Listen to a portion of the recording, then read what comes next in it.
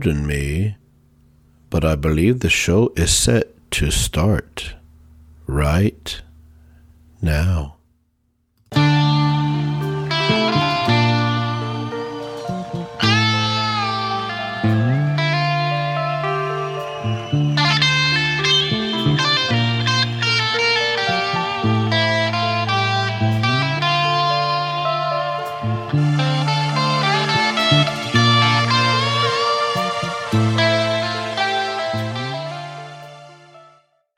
All right, buckle your seatbelt, strap in, put on your helmet and mouth guard. You have entered into Uncle Steve's Iron Maiden Zone. This is, here we go, episode 29, part 2 of side 1 of Iron Maiden's self-titled debut album. That's a mouthful. This is going to pick up right where we left off on part 1. And because this is a side 2, I'm not going to waste a bunch of time here. I'm going to get right into it. So here we go.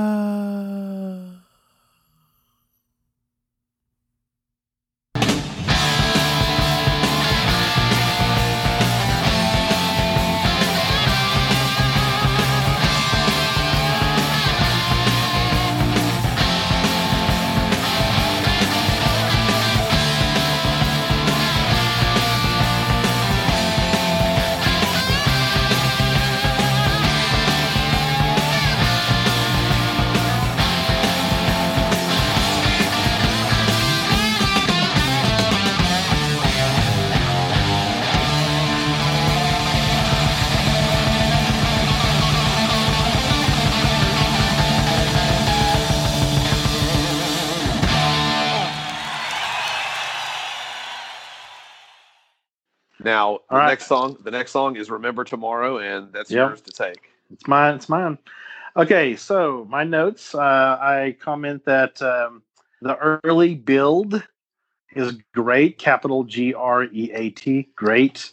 Yes. I love Paul's, what I call a vocal scream, like on the last word of each little run, like fire or sky on the second verse, and where he just really all of a sudden he just boom and just hits it. And I would impersonate it here, but it'd be embarrassing for me and turn away listeners. So I think you know what I mean. So that I love that every time that happens. Repetitive, I love it. It just gives me chills. So then my next note is there's a tempo change in the solo. Like that very much. I say it's a slow song, starting off to fast and killer. I enjoy that slow to fast, lots of build, as I would say. So a very enjoyable song. Do you want my rating? You can wait till I'm done, and then you can give it to me. Yeah, I'll do that every time then. Yeah, that's the way we can go there. Okay. I said, great song. Yeah. I said, song 3 is a big change of pace with the classic Remember Tomorrow. You started out with Prowler and Sanctuary, and it's a bit shocking to go from that because we're talking 1980 here, so they were at the forefront of the new wave of British heavy metal. So they come in with these two, what I'm just going to call all-out bangers, just boom, and then you go into Remember Tomorrow, and it's like all of a sudden you get this. This nice little arpeggiated guitar play at the beginning, and the Steve Harris playing the bass underneath it, and it just, and then he comes in, and Paul comes in singing nice and soft, and it's just like, wow. Yeah. Now, the first time I ever heard this, I did say this earlier, was on Made in Japan, of course, and I really liked this on Made in Japan. Hearing him sing that on Made in Japan, to me, is a lot more enjoyable than hearing it on the album. The parts of the song where it speeds up on Made in Japan are a good bit faster, and Paul's screams to me are a lot better. I think that, and this is something that I think I'll address a little later too. I really think this is where having Martin Birch produce the album would have helped a lot, because if you listen to the way Paul sounds on this album overall, vocally, compared to how he sounds vocally overall on Killers, I think you can tell that Martin Birch got a lot more out of him. There's rumors that it's the story goes that the producer of this album, his name was Will Malone, and that he was, I think this is the story Steve Harris kind of says, is he was just kind of there to kind of just let the band do whatever. Y'all do whatever. He wasn't that interested. So yeah, that's what I was going down a YouTube rabbit hole, and I watched some big long history of Iron Maiden, and he was talking about that. And okay, earlier when you mentioned the whole background vocals and too much like Queen, and I think Steve Harris mentioned something like that too as well. That yeah. They took a lot of stuff out, and he thought it would have been a lot better if they would have left a lot of things in. But this guy was just kind of. Yeah, he had a different mentality. Different mentality. Yeah, different. He had a different kind of mentality. But okay. So I said when you're hearing this, there's something you hear a lot of something that a lot of bands don't do. Something that Maiden does that a lot of bands don't do, and that's lots of songs that start out with bass. And we get a nice soft bass line and some nice guitar accents. The drums have a really warm. They sound good. For whatever people say about the way the production sounds, I think it sounds really good. The verses there's a good melody. And to me, whenever Paul sings this style, he sounds really nice. He sounds really good. I really like that. And then, let's see, the chorus picks up the pace, not like on Made in Japan, but... and there's not a whole lot of the chorus going on. There's not really a chorus other than Paul just kind of singing out, oh, whoa. And he does it on Made in Japan so much better. It's faster, and his vocals are, he's in a live setting, and it's just naturally. I said the bass is high in the mix, but it's not so much that you can't hear the guitars in the background. And musically, I just said it's a beautiful sounding song. And of course, any Iron Maiden song, the bass is high in the mix, but it's never to the detriment really of the guitars. You can always, it's a really cool mix. So we get it after the chorus, we get another verse, the chorus comes again, and then the song, takes a turn and picks up the pace again. Like I said, I prefer the Made in Japan. Let's see here. I said during the guitar solo, the bass is very high in the mix. Par for the course for fans to know all these years later. But I wonder what someone hearing this album for the first time back then would have thought, because I don't think that was a common thing to have the bass so high in the mix. Maybe on like funk music or something, But yeah. So I think if you're hearing this song for the first time when it was out, you probably would have picked up that Iron Maiden wasn't like other bands. They had their own unique sound, and I'll finish up saying Steve Harris kills it on the bass on this song again.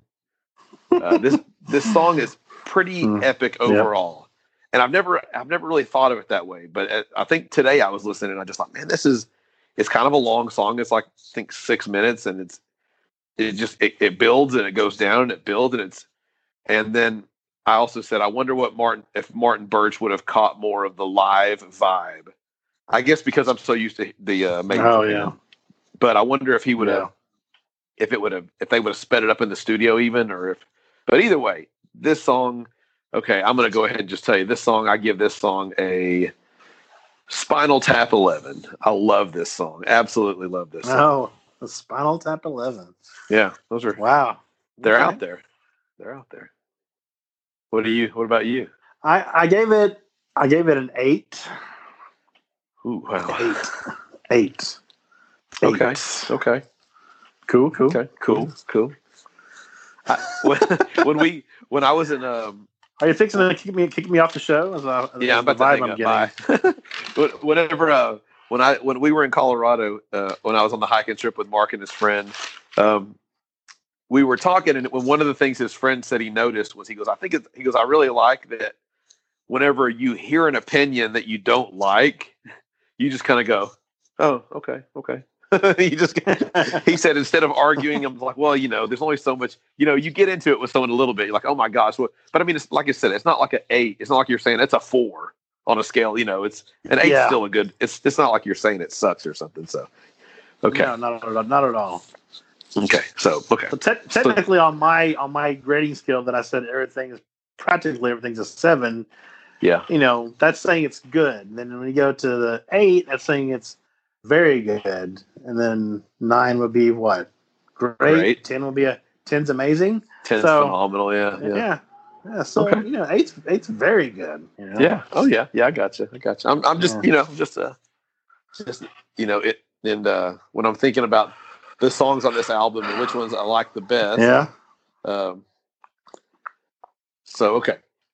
The next track is going to be for me. It's "Running Free." This is another song that I heard. Every time when I think of "Running Free," I always think of Paul Di'Anno. I want you to sing for me. The drum beat comes right in on the Made in Japan. That's what he said. I want you to sing for me. Does it? I've only listened to it one time. So does it sound that excited? When he says, "I want you to sing for me," yeah, he's just like, "I want you to sing for me." It doesn't. I mean, he doesn't sound like he's not. He wasn't like Bruce Dickinson, where he really got in there and scream for me. Yeah, exactly. Yeah. So there's a difference. I mean, he doesn't sound like he's depressed. I mean, but he's just like, well, the way he said me. it made it sound like he's just like, sing for me. All right, go ahead and you can jab at me here. It's okay. It's okay. All right. So "Running Free" is the fourth track from the album. It starts with a simple drum beat and you guessed it, some lead bass going on with it. Never bad when it's Steve Harris. Oh heck no! So you get he gets a simple guitar riff coming in. Dun dun dun dun dun. The bass and the guitar sound really good whenever Paul is singing. Now his vocals are really in this song really gritty, which is really a big contrast with just the nice vocals of "Remember Tomorrow." So I think that's a pretty interesting contrast. During the second chorus, when they sing "I'm running free," Dennis Stratton, it sounds like his harmonizing with Paul, and man, I love the way it sounds there. After that, you get a solo section. It's short, but there's a dual, it's a dual solo, and I love the dual solos. Now, after the solo is another part of this album that I have this is probably the worst sound on the album. There's the part where the bass line goes like da da da da da da da da da da, and the guitars are like and then da da da da da da. The part where that to me on the album, it sounds horrible. I mean, it sounds. I don't know what.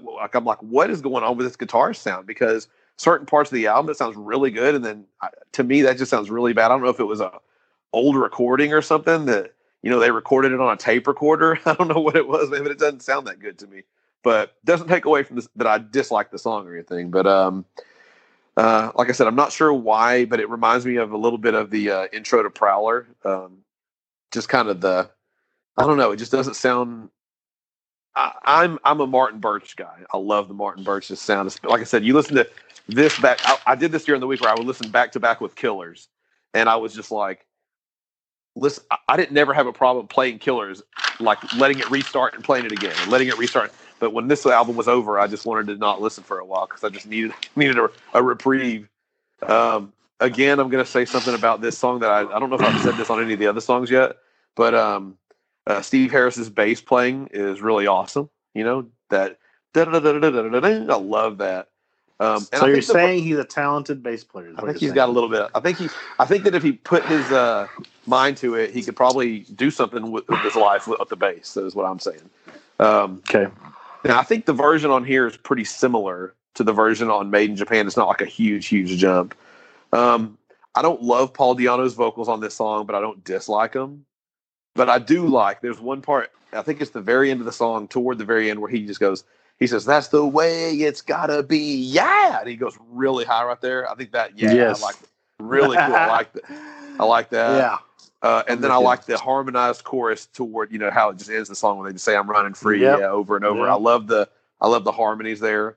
And one thing that I noted here, and I had to double check, but I was pretty sure. I love that the song has an ending. There's no fade outs at all on this album. Every song, and I wrote this. My last note that I wrote on this song was, I said, these songs were made to be played live.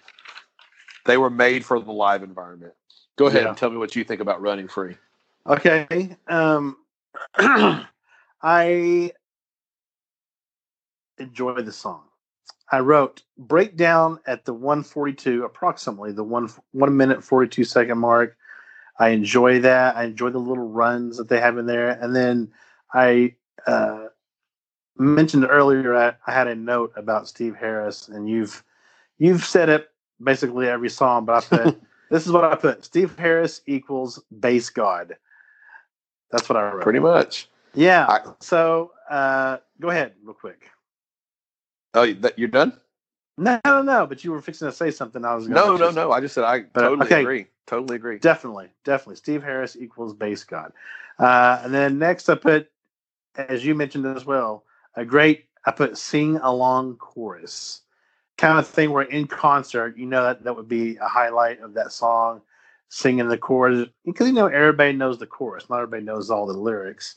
Yeah. But everybody knows the chorus. And that would be a really killer to see this live back then, especially. And this, I made, watching the lyrics, as I mentioned earlier, for all of these songs. Yeah. It made me think of this would be a great like road trip song. If you're making a playlist for a road trip, you and your buddy, whoever it may be, Iron Maiden fan or not, Running Free. I'm Running Free. Yeah, it's just pretty awesome. I put kind of, not 100%. It's not like, oh boy, hit the open road. Here we go. But I put kind of, And then lastly, I put the ending screams. So nice. Yeah, heck yeah. That's exactly what I wrote. I put ending screams, comma, so nice, underline nice twice, exclamation point to emphasize it so I wouldn't forget. Yeah, so it's a repetitive thing for me with your Steve Harris comments. My comments on a lot of these were anywhere where Paul does the little screams or really hits a note on an ending word or something like that. It's just every time it's just like, yeah, I like that. That's nice. Paul Di'Anno's is he's an underrated vocalist. He really had a lot of vocal ability. I mean, you listen to that Made in Japan, and I mean he just sounds awesome. Something else that I was thinking of, one thing that you mentioned about the song being a good concert sing along. If you ever have a chance to listen to Running Free from Live After Death on LP, not on cassette, but I don't even know if the CD version, that was the album that I got into Maiden with, but I don't go back to Live After Death. I just don't go back and listen to it. I prefer listening to the post 2000s Rock in Rio, Death on the Road, In Vivo. I prefer those albums all over Live After Death, which I'm sure, would get me shot if somebody knew where I lived. But they do that on this song. It's like the Running Free, on this album, it's, I think, how long is it? It's like maybe 3 minutes long or something like that. And on the Live After Death, it's like 8 minutes long. I mean, they really stretch it out, and they, Bruce goes to town on the chorus. They go, I'm running free, yeah, and then the crowd just screams it out, and it's really fun. Yeah, I've heard that. Yeah, it's a good crowd listening song. to the album, but I was thinking this while you were talking. The one thing that I thought about it was, I always say that Flight of Icarus and Can I Play with Madness are two songs that you could easily introduce somebody that, because for me, Flight of Icarus was the song where when I heard it, I was like, oh, this band's a little more accessible than I realized. I didn't, back in the day, seeing the album covers, and I just didn't think that, I thought, oh, they're probably too heavy for me, or I didn't know. But I thought that while thinking this, Running Free, that's an easy song that would be something you could introduce somebody to Iron Maiden with. You could be like, hey, no, Iron Maiden, they're too heavy for me. No. Check this out. Playing Running Free, playing Flight of Icarus. Can I Play with Madness? I think you could, especially Flight of Icarus and Running Free. I think you could really. Those are very easily. They're very accessible. So, but yeah, I hear you. How do you rank? How do you rank Running Free?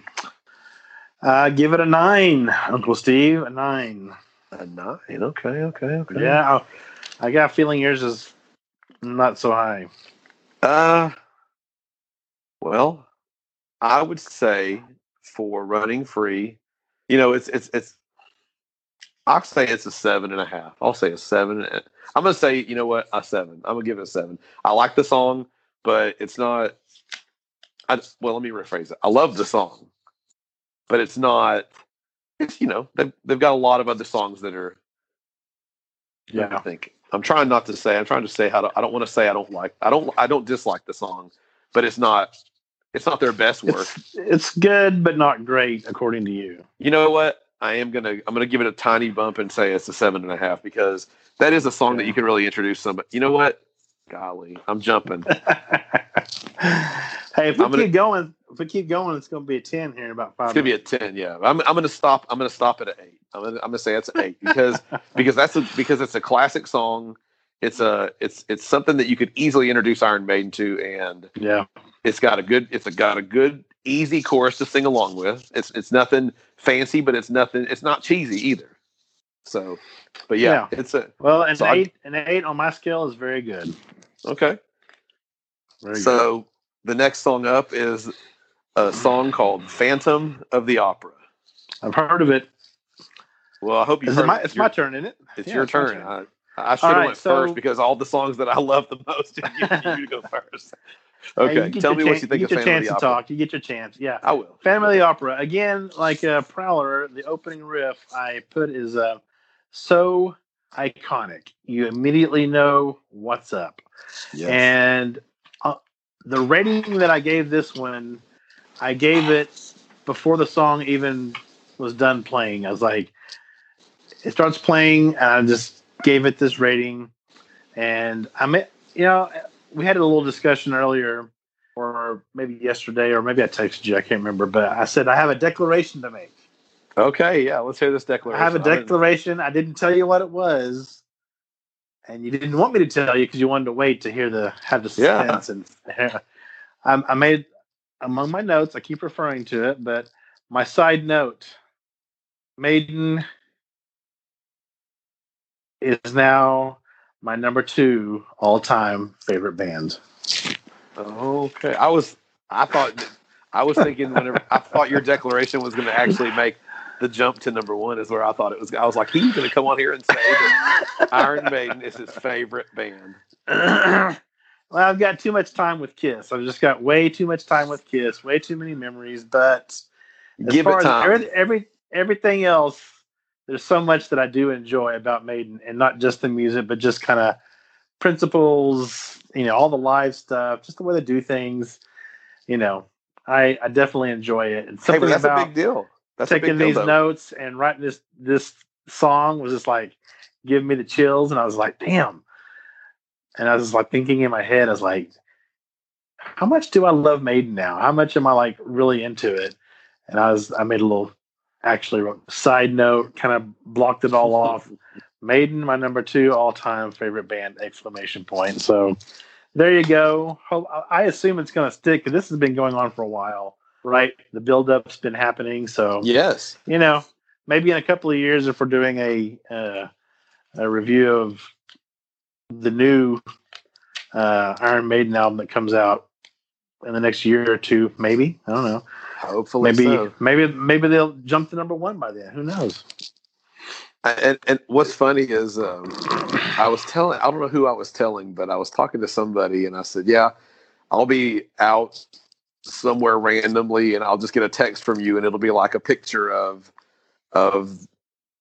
like I think you sent me a picture of the Final Frontier, and I was just like, and you'll just be like, oh man, I'm loving whatever you send me a picture of it, or you'll have a comments about it and all that, and I'm just like, yeah. I'm like, man, he's really digging this, and it's cool because I mean, you came in so late.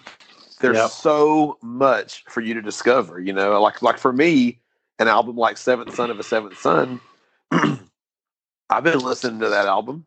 You know, what is this? 88, 98, 08, Yeah. over 30 years. Yeah, it's crazy. And you've got maybe a year or two or three on Yeah. it. So Yeah, I don't even so really. much. Yeah, it's a great position to be in. Honestly, Mhm. it's kind of like, you know, we're podcast people. Obviously, I listen to a ton of podcasts, and one of my favorite things is discovering a podcast that's already finished or is deep into it, and I can go back and like have days and days and days or weeks to listen to tons of stuff. Like people are gonna, whenever the world discovers Uncle Steve, then they're gonna have all these episodes to come back and to go through. This guy's an idiot.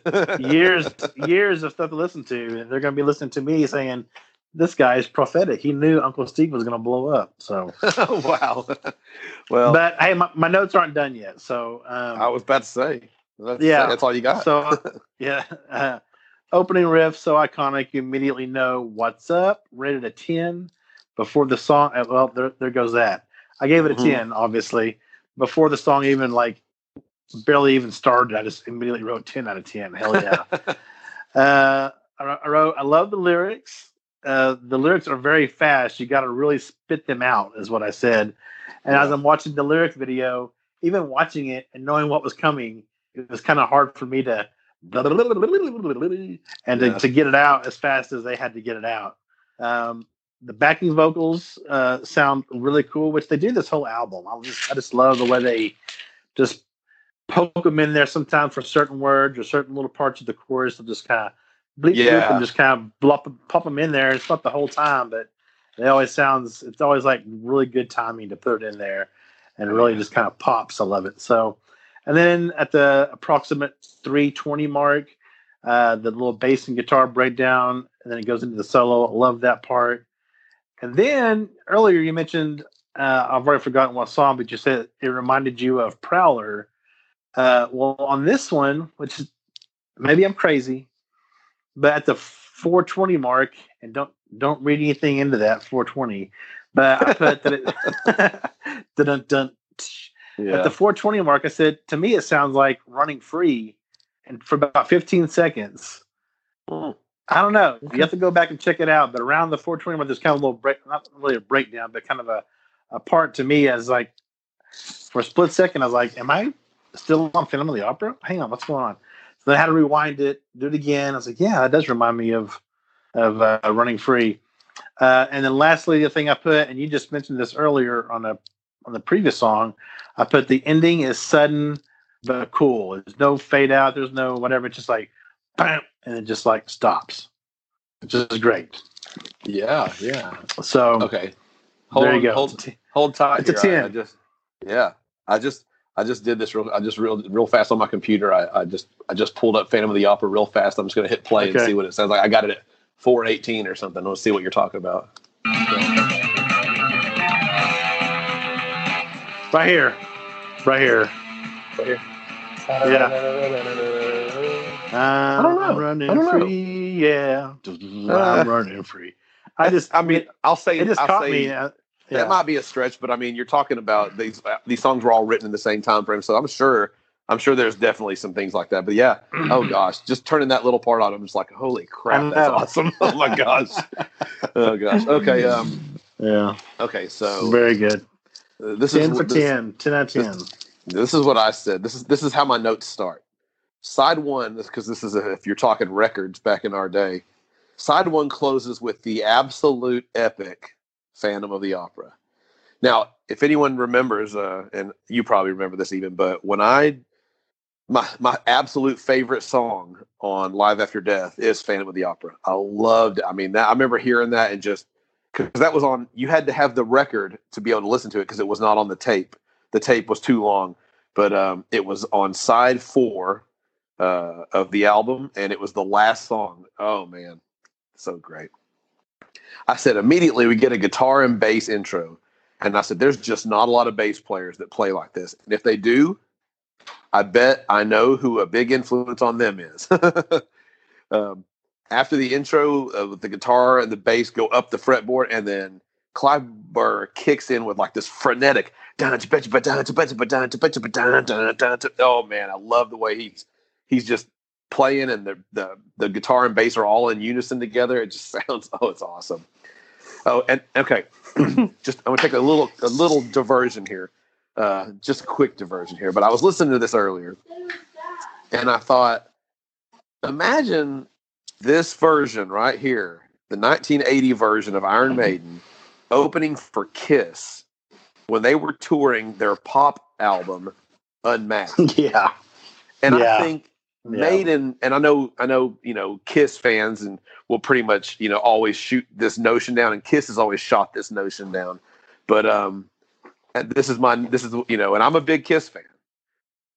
You know that. And I wrote, Are you? Yeah, I've got a couple of their songs on my phone. But I said, I think that Maiden must have destroyed Kiss on this tour. And I'm an old school Kiss fan, but come on. There's no way was Kiss competing with this. I mean, there's no way. Yeah. They must have just had a sheet out in the lobby where they were selling Iron Maiden shirts. How many of you want to sign up to be on the Iron Maiden fan club and get out of the Kiss fan club? You know what I mean? And funny enough, it used to be Kiss would be the ones that were showing up the main act. Yes. And now the tables have turned where Kiss was probably getting showed up by the opening act. I've got some pictures saved and two of my favorite pictures. One of them is a picture of Steve Harris with Paul Stanley from that era, like they're backstage and Steve Harris, they both got a smile on their face, whatever. Kiss was the headlining band in 1980. Fast forward to 1988, and I have this picture, and I'm sure you've seen it. It's a picture of Steve Harris, and he's like in between Gene and Paul, and he's kind of got like maybe his arms around or whatever, and they're both holding umbrellas, and Steve Harris is just under the umbrella with them, and I'm like, now who's the boss? Because they were headlining the Donington Festival in 1988. Kiss was underneath Iron Maiden. They were opening for Iron Maiden at that point. But I was just like, Maiden, very consistent, very driven, and never really, other than a short, to me in the early 90s, they kind of got a little like they seemed like they were a little lost, but they've never seemed like they've gotten really off of Steve Harris. He had all these plans for the band, which if you watch that first that documentary that you watched the other night, you saw something where he talks about he's got all this stuff written down, like these goals, and he was just driven. And that's one of the cool things I read about Martin Birch. He passed away. Today's Friday. He passed away on Sunday, I believe. And I was reading some stuff, and he was just like, one of the things that really drew him to wanting to work with Iron Maiden is he said they were so hardworking and driven at that, that early on. And he just said that it was great to work with them. And okay, let me get away from that's going on a tangent there about how tangent. It's easy. And don't get me wrong, it's easy to do.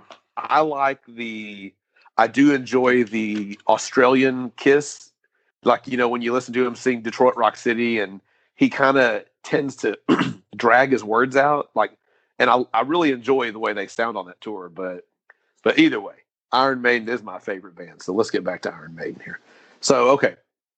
Now, after the first two lines of the song, I'm thinking that Martin Birch would have gotten a lot more out of Paul Di'Anno. Because, he's just because the way he sings, he's like, I'm looking so long for you now, you won't get away from my grasp. And he holds that long, and I'm just like, it just doesn't sound that good. Like, it doesn't sound bad, but it just doesn't sound great. And I'm thinking, I just feel like if they would have had Martin Birch on the first album, he would have really pushed Paul Di'Anno, the same way you hear about Bob Ezrin pushing the artists that he produces, like when you hear about hearing him with Kiss on Destroyer. But and it says, but then there's the part, he says, you've been living so long and hiding behind that false mask, and they say your looks and your feelings, or there's a line he says where they say your looks and your feelings are just the remains of your past, and you hear Dennis Stratton harmonizing with Paul. It sounds so good. I love that part. Just like I said before, going through the lyric videos and watching this and taking my notes, it added more to the song. Added more to it because I just like, man, these lyrics are some of them pretty simple and not pretty coarse, but then others were just like, oh, that's what he's saying. This is like makes it even cooler now. Yeah. Talking about, man. I keep repeating myself about Steve Harris's bass playing, but on this song I repeat something else.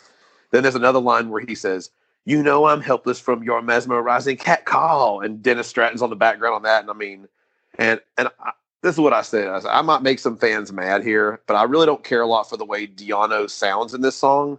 But I love his harmonies with Dennis Stratton. Then there's the part where he says, "Keep your distance, walk away, don't take his bait," and then they come in. Oh yeah, it sounds so good. I love that part. It's so good. And then after that part, the song breaks down and it gets really mellow, and you get these really bluesy sounding guitar solos, and oh man, freaking awesome. So good. And then behind it, Steve Harris is, on the bass is like bow, bow, no, no, no, bum, ba-dum, bum, ba-dum, bum. Probably doesn't sound exactly like, but if you know the song, I mean, man, he's right behind it. And it's high in the mix, but the guitar solo is good. You can hear the other guitar just playing little things in the background with it. It sounds, and Clive Burr's drumming. He's not doing too much, not doing too little. He's doing exactly what works at that. And I love, oh gosh, there's so many drummers that do too much. And okay, I'm still not done here. Now, after that part, we get a bass line where everything kind of ends. It's like da da dun dun da da dun dun dun, and then Steve Harris like dun dun dun dun dun dun dun dun dun, and then you get the dual solo coming in, and man, I love where it goes musically there, because they go on a journey, and it's just like you just jump aboard and completely get lost in it. It's so they're killing it. They're killing it right there, and definitely. And then the song that changes the pace, it slows down a little bit. We get some soloing, and I'm just like, this song is epic. And I said, after a good bit of awesome music, the song revs up to where it started. We get a really good Paul scream right before we get some good harmonies with him and Dennis Stratton. And this is what I say: as quickly as the song started, it's over. But what's so great is that it took 7 minutes. And it certainly does not feel like 7 minutes. It's like quick. That's right. I said the essence of a great song. This is I wish I could go higher, but I'm just, all I can say is this is a Spinal Tap 11. Man, this is top notch. I'll stop there. Okay. Now, when I first set this up to come out, it was all one episode. Well, side 1 and side 2 were separate episodes, but side 1 was around 90 minutes long, and I'm not sure I want the episodes to go that long. I don't really mind listening to an episode that long because I can pause it and get back to it, but I feel like if it's an hour or so, it's usually able to be listened to all at once. My question is, what do you think about that? Because I'm debating how long to make these episodes, and I don't know if an hour and a half is too much, too long, whatever. But I do look forward to hearing what you think about it. Do let me know. So thank you for listening to this episode, this part 2 of side 1. Thank you for listening. And on behalf of myself, Joel, Iron Maiden, Eddie, and the boys, good night. Some things in life are bad. They can really make you mad. Other things just make you swear and curse. Now, when you're chewing on life's gristle, don't grumble, give a whistle. And this will help things turn out for the best. And always look on the bright side of life.